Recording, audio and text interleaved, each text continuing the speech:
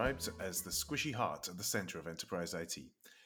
And this Wait, week, we haven't said that in a long time. You just went back to Squishy Heart. That's okay. We could continue. That's good. But I thought we weren't the Squishy Heart anymore. But that's I okay. thought we were the squishy heart. What were Let's we? let's continue to be the Squishy Heart. I'm good with that. I'm good with that. Sorry to interrupt you, Dominic, on your are we monologue. the cold, flinty heart? The cold flinty heart. Yes, yes. We're becoming very bitter, very fast.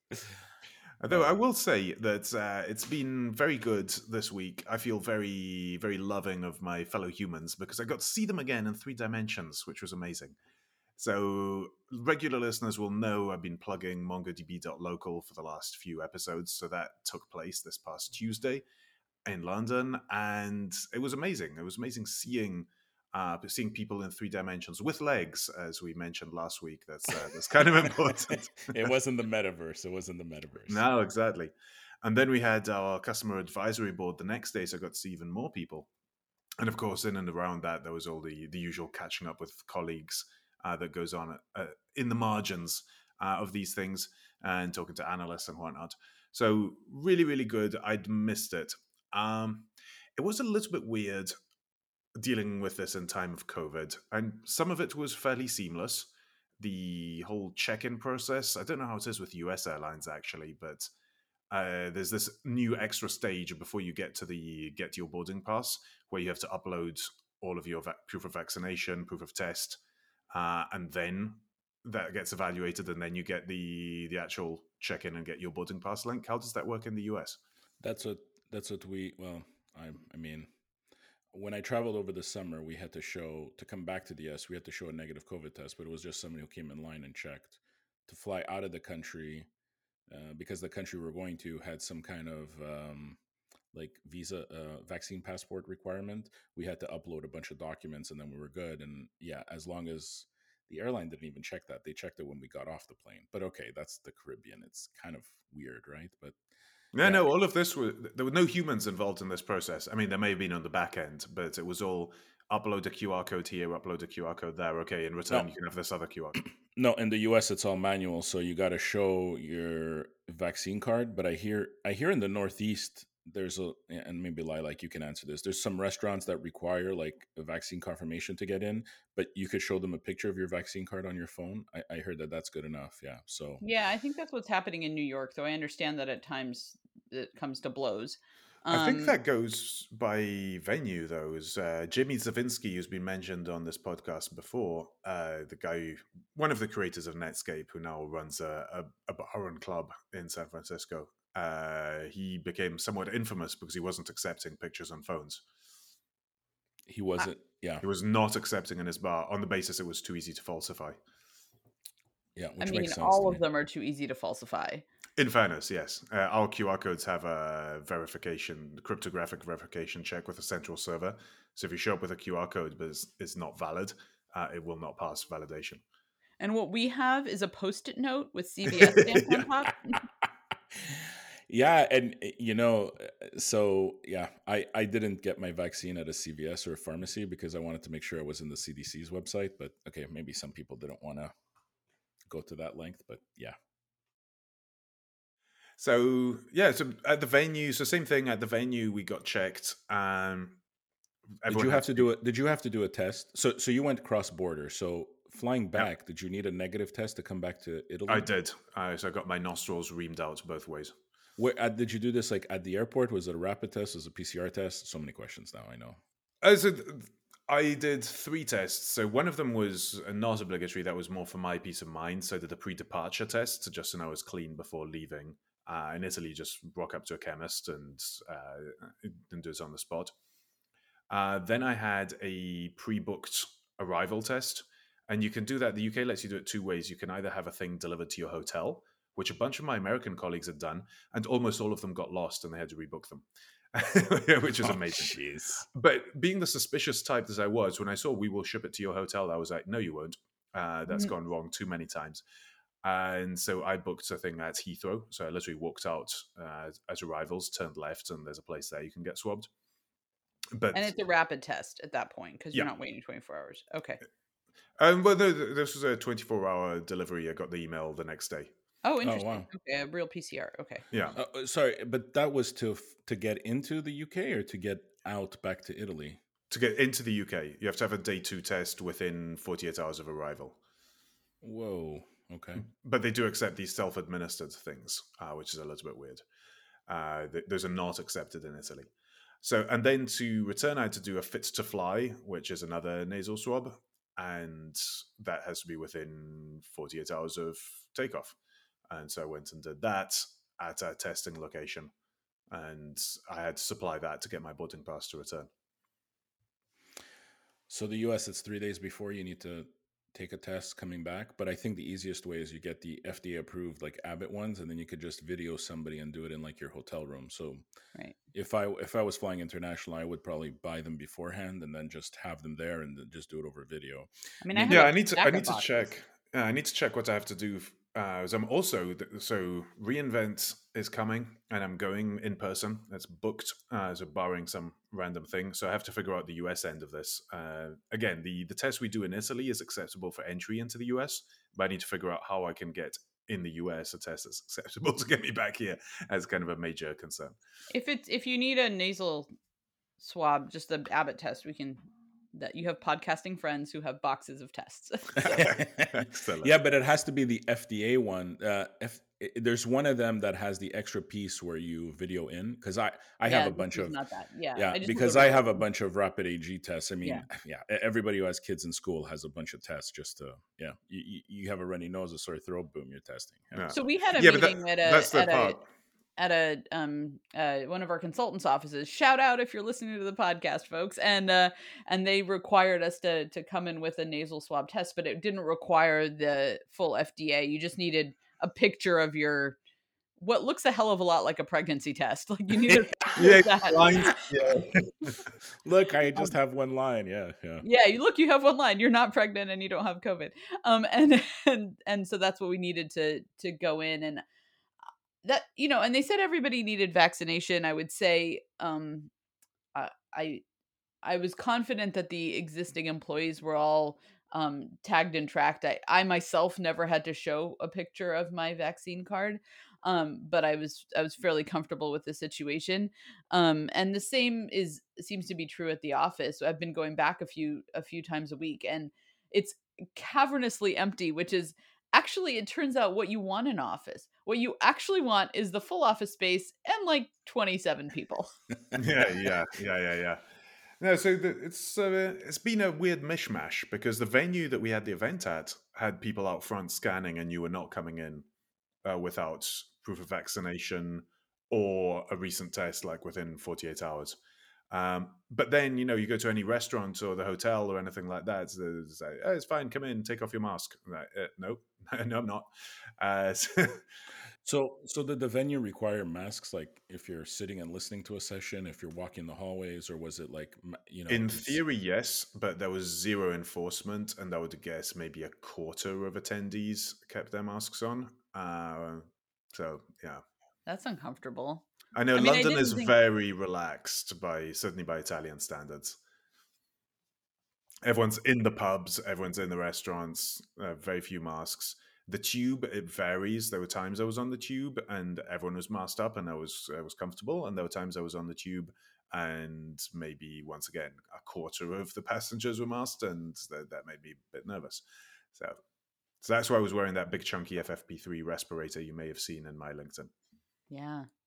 I wear a mask all day at the office, and I think I'm the only one. And some of my colleagues delightfully make me feel more comfortable by leaving theirs on when they're near me. And it is cavernous and empty, which makes me feel a lot better about it, right? Like I probably have more personal space than my child does in school by a mile. And so I sort of get my head around that, but it's fascinating. Like it's a real fascinating dynamic of how you negotiate these relationships. And certainly at a trade show, you're not in any position usually to enforce that. Like, I mean, I can barely enforce who hugs me at a trade show, let alone whether they're wearing a mask, right? Yeah. And then they broke out the happy hour, and all the masks came off.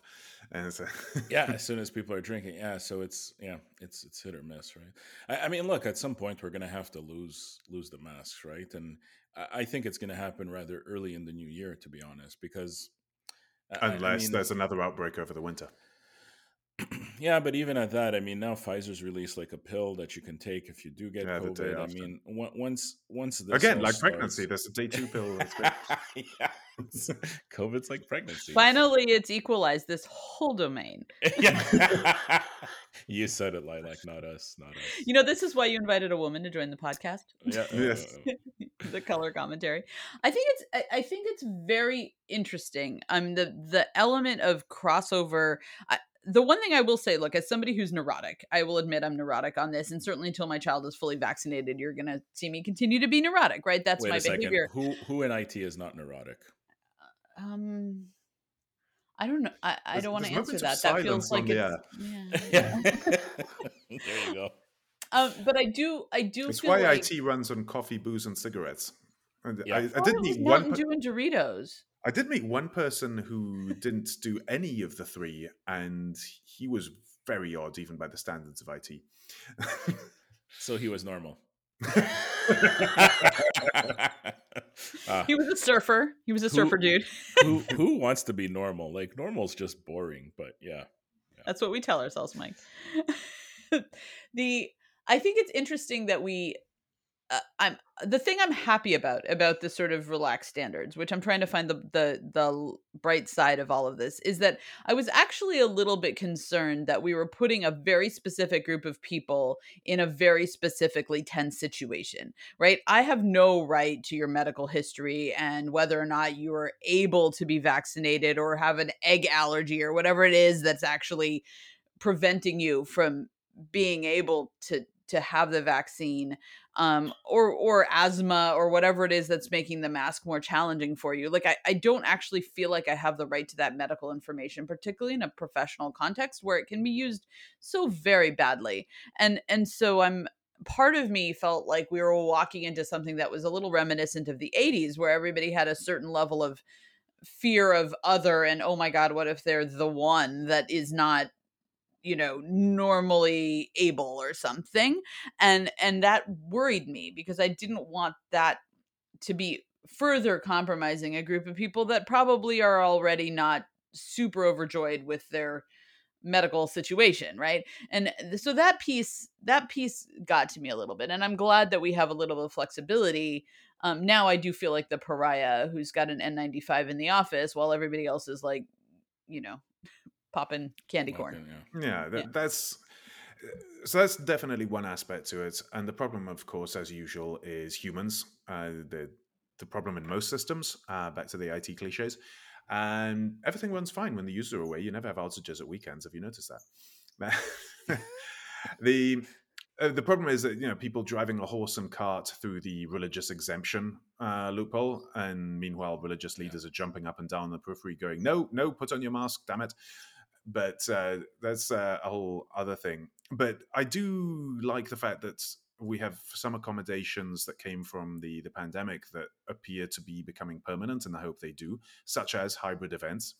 So we'd always had videos of the keynotes and stuff, but this was the first event I'd been at where everything was videoed and live streamed and available archived All at the afterwards. same time, right? So, and that's what they're Yep, going to do. simulcast.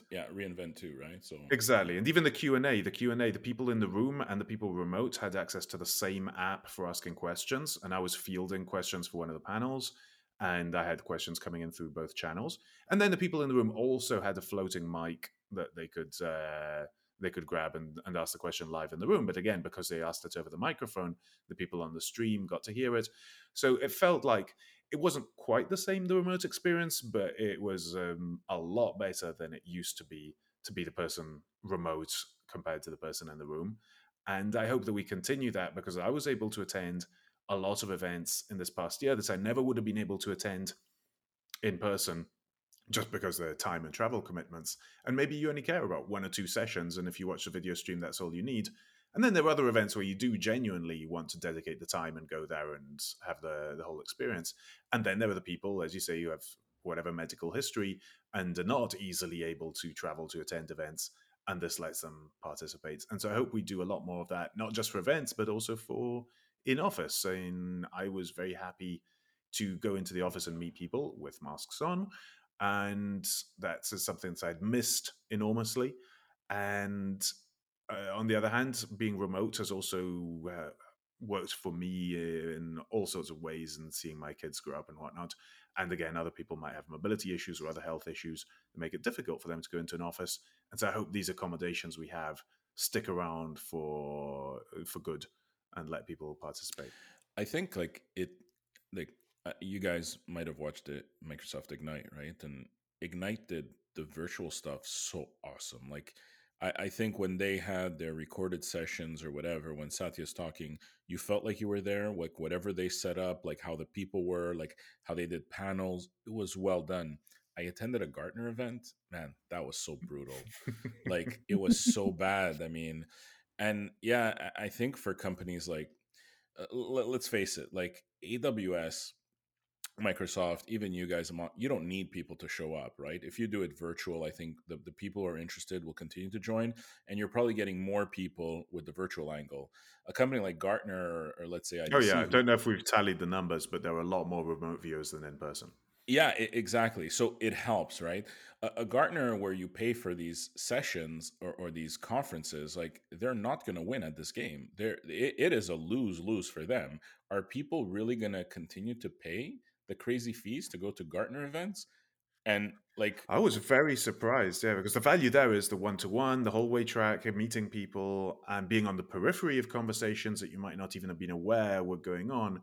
And yeah, one of our analyst relations people got tickets to an analyst event, won't mention names, and he got to bring a +1. So I got to come along as the +1 for free.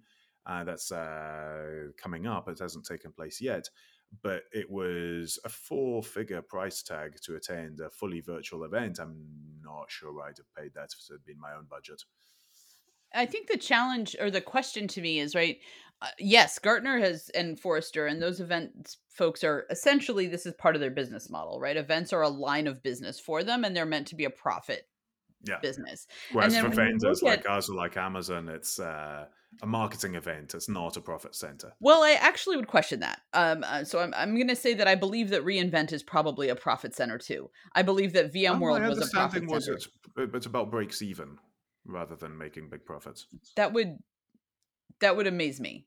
And so I question though, like, how are we pivoting in organizations? Like our event was sort of small enough, right, that we wouldn't expect, I think, Evolve to be a profitable enterprise. But once you reach a certain size and you're an industry event, and I think reInvent and VMworld and some, back in the day, Information World and all these other ones were actually sponsorship driving activities.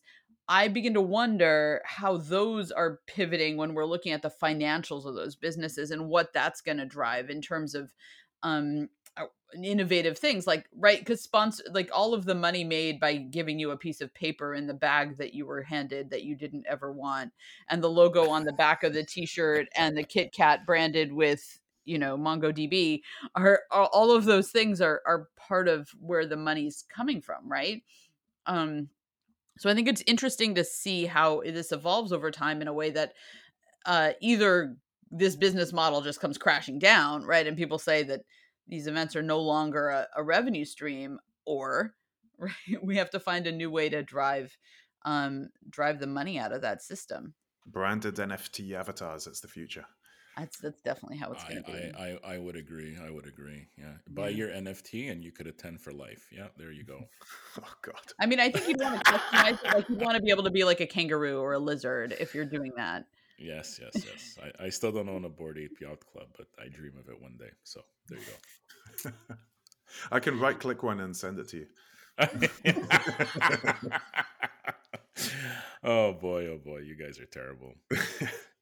But yeah, so I've really enjoyed being back out in the world. I did not enjoy doing my expenses. I'd forgotten about that.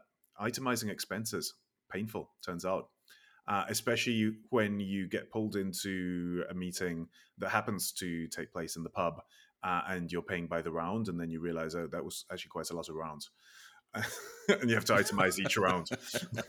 So what was it? I have to ask because I think I have my own answer to this.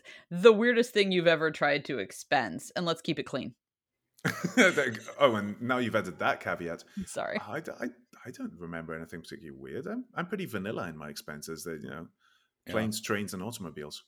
Yeah. Rule number one: never lie in expense reports. I don't. Yeah. Never had anything weird.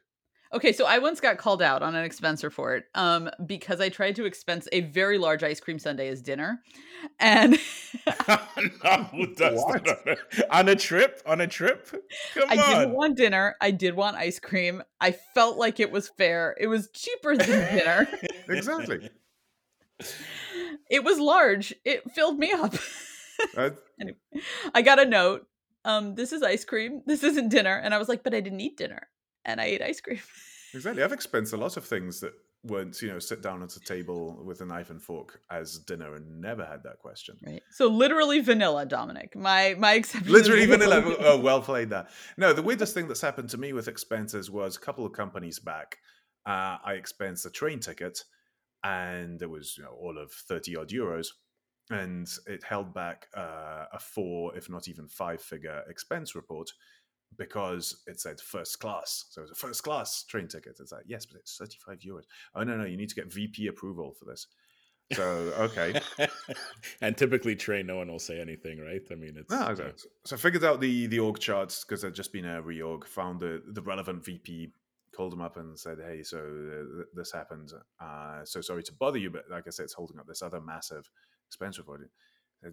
So they're not just wasting your time, they're wasting my time now. That's more than the value of this entire expense report. Let me sort this out.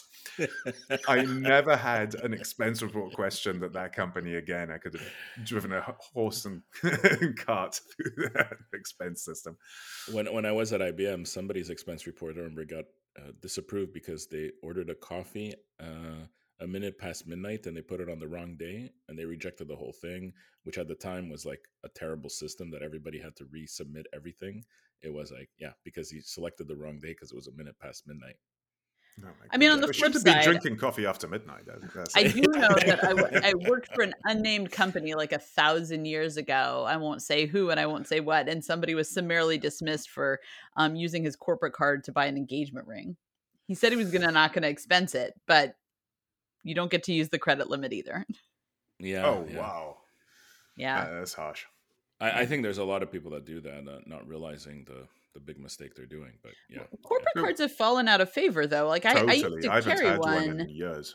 Yeah, I had one at IBM, and then which is now pushing 20 years ago, and I haven't had one since. Everybody just wants us to, and that's actually a real issue, honestly, right? People want you to flood it through your personal credit card, which we are blessed and privileged to usually not have any trouble with that. But Not only we find it a perk because we get the points. I really enjoy the loyalty points I get from those 4 and 5-figure expense reports. But someone starting out in their career would not be able to carry that float. Or even in a different region, right? Like my team, like it would be surprising to expect somebody in a different region to pay for U.S. based expenses, given their general financial profile and everything we know about them, right? Like a trip to reInvent for somebody who was early in their career in a low cost region might completely break their entire credit limit. But hold on a second. If you guys are not using your corporate card, then it's not pre-filling any of your expense reports. No. Some things are. So I was just going to plug Trip Actions, and now I have 2 reasons to plug them. So we used Trip Actions at a previous company, and we just switched to them here as well. And they are really, really good about integration with various systems. So that you get that. And it also lets you use, for no fee, it lets you use the Trip Action system and all of the setup that's got in there to book personal travel. You just have to flag it. This is a personal trip. Don't do the integration stuff. So Trip Action's really smart. I highly recommend them. Because typically, like an expense report system, if you have like a corporate card, they should be exchanging It pulls like it in. So level 3 card data, which then gets very, very detailed. And I think then it's like, yeah, your expense report is not a pain in the butt anymore. I mean, yeah. I have none of that. I had that at BMC, and it was actually less helpful than you'd think. Because what it did was it put it in a queue, but you started to go through each report and itemize or whatever. So it didn't actually help me that much. It was, 1% difference in the level of effort compared to using my personal card. I think these systems have gotten a lot better. Data's like a wonderful symphony, and if done right, it's done right. Data is a wonderful symphony. I'm going to get that embroidered on a pillow for you. And send it to me. That's great. It'll be my own marketing material. Yeah. Yeah. I'll tell them I got it at some conference, and everybody will understand then. Yeah. So don't touch it. Yeah. I'll sell it to my MongoDB marketing people as well. I'm on Cafe Press already. I'm doing it. We're doing this. This will be part of our merch for our podcast. Yes. There we go. But no, so that's been a highly enjoyable week. I'd missed traveling, partly because I'd missed people, but also partly, I think I've talked about this before, I miss being single-threaded. When I'm here at home in my home office, I'm hardly ever single-threaded. That's why I've got umpteen bazillion monitors here, because I'm watching the live stream from one event and keeping an eye on Slack in another window, and then there's email over there and something pinged, and there are a couple of other browser windows hidden over to the side. And I might just my eye drifts over when the conference gets boring, and then the kids come in and something else happens, and you're never doing just one thing. The incredible luxury, and let's be clear, it was a huge luxury, of being able to just set my out of office and say, if it's not relevant to the event, I'm going to be dealing with it the day after tomorrow, was amazing. And I'm paying for it today. I've only just dug myself out of my inbox, and it's halfway through the afternoon. But it was very enjoyable. You know what's also interesting is like, okay, so you watch all these live events at home on the screen. How often do you get distracted? I find that is a real issue, right? I mean, especially if they lose you and get boring, it's like right away you're like tuned out. It's like, what have they been talking about for a half hour? No idea. Right. Yeah. Yeah. So that's why I will once again plug the exercise device in front of TV screen method for consuming these things. That doesn't work if you need to take notes, of course, but I do enjoy the sessions I take from my rower, and it means that's not going to work on our Tesla, on our Peloton, Mike. I was going to say no, neither. It won't. Actually, neither is going to work. Yeah, that's a real problem. Yeah, so yeah. There's a hole in the market there. Maybe some other vendor can come up with something. I will say that the sessions would be incredibly compelling if there were a hologram. Yeah, them on a bike while they're migrate your data faster. Yeah. Geez. Pedal. The servers are shutting down. There's an idea. Well, but yeah, that's also going to be my recommendation for this week. If and when you can, and if and when you're feeling comfortable with it, I'd forgotten just how good it was. I was eager to do this, but even so, it was even better than I remembered. And partly this because our events team are rock stars and they put together a fantastic event, but partly it's just because it's good to see people and be out in the world and be somewhere different. Did either of you have anything in particular to recommend this week? I recently listened to an episode of the Tim Ferriss Show with Chris Dixon, who is an Andreessen Horowitz, I guess, partner, and Naval Ravikant from AngelList on NFTs, crypto, Web3. I saw a lot of Twitter outrage about this one. I haven't actually listened to it. Twitter outrage? What? Never. Never.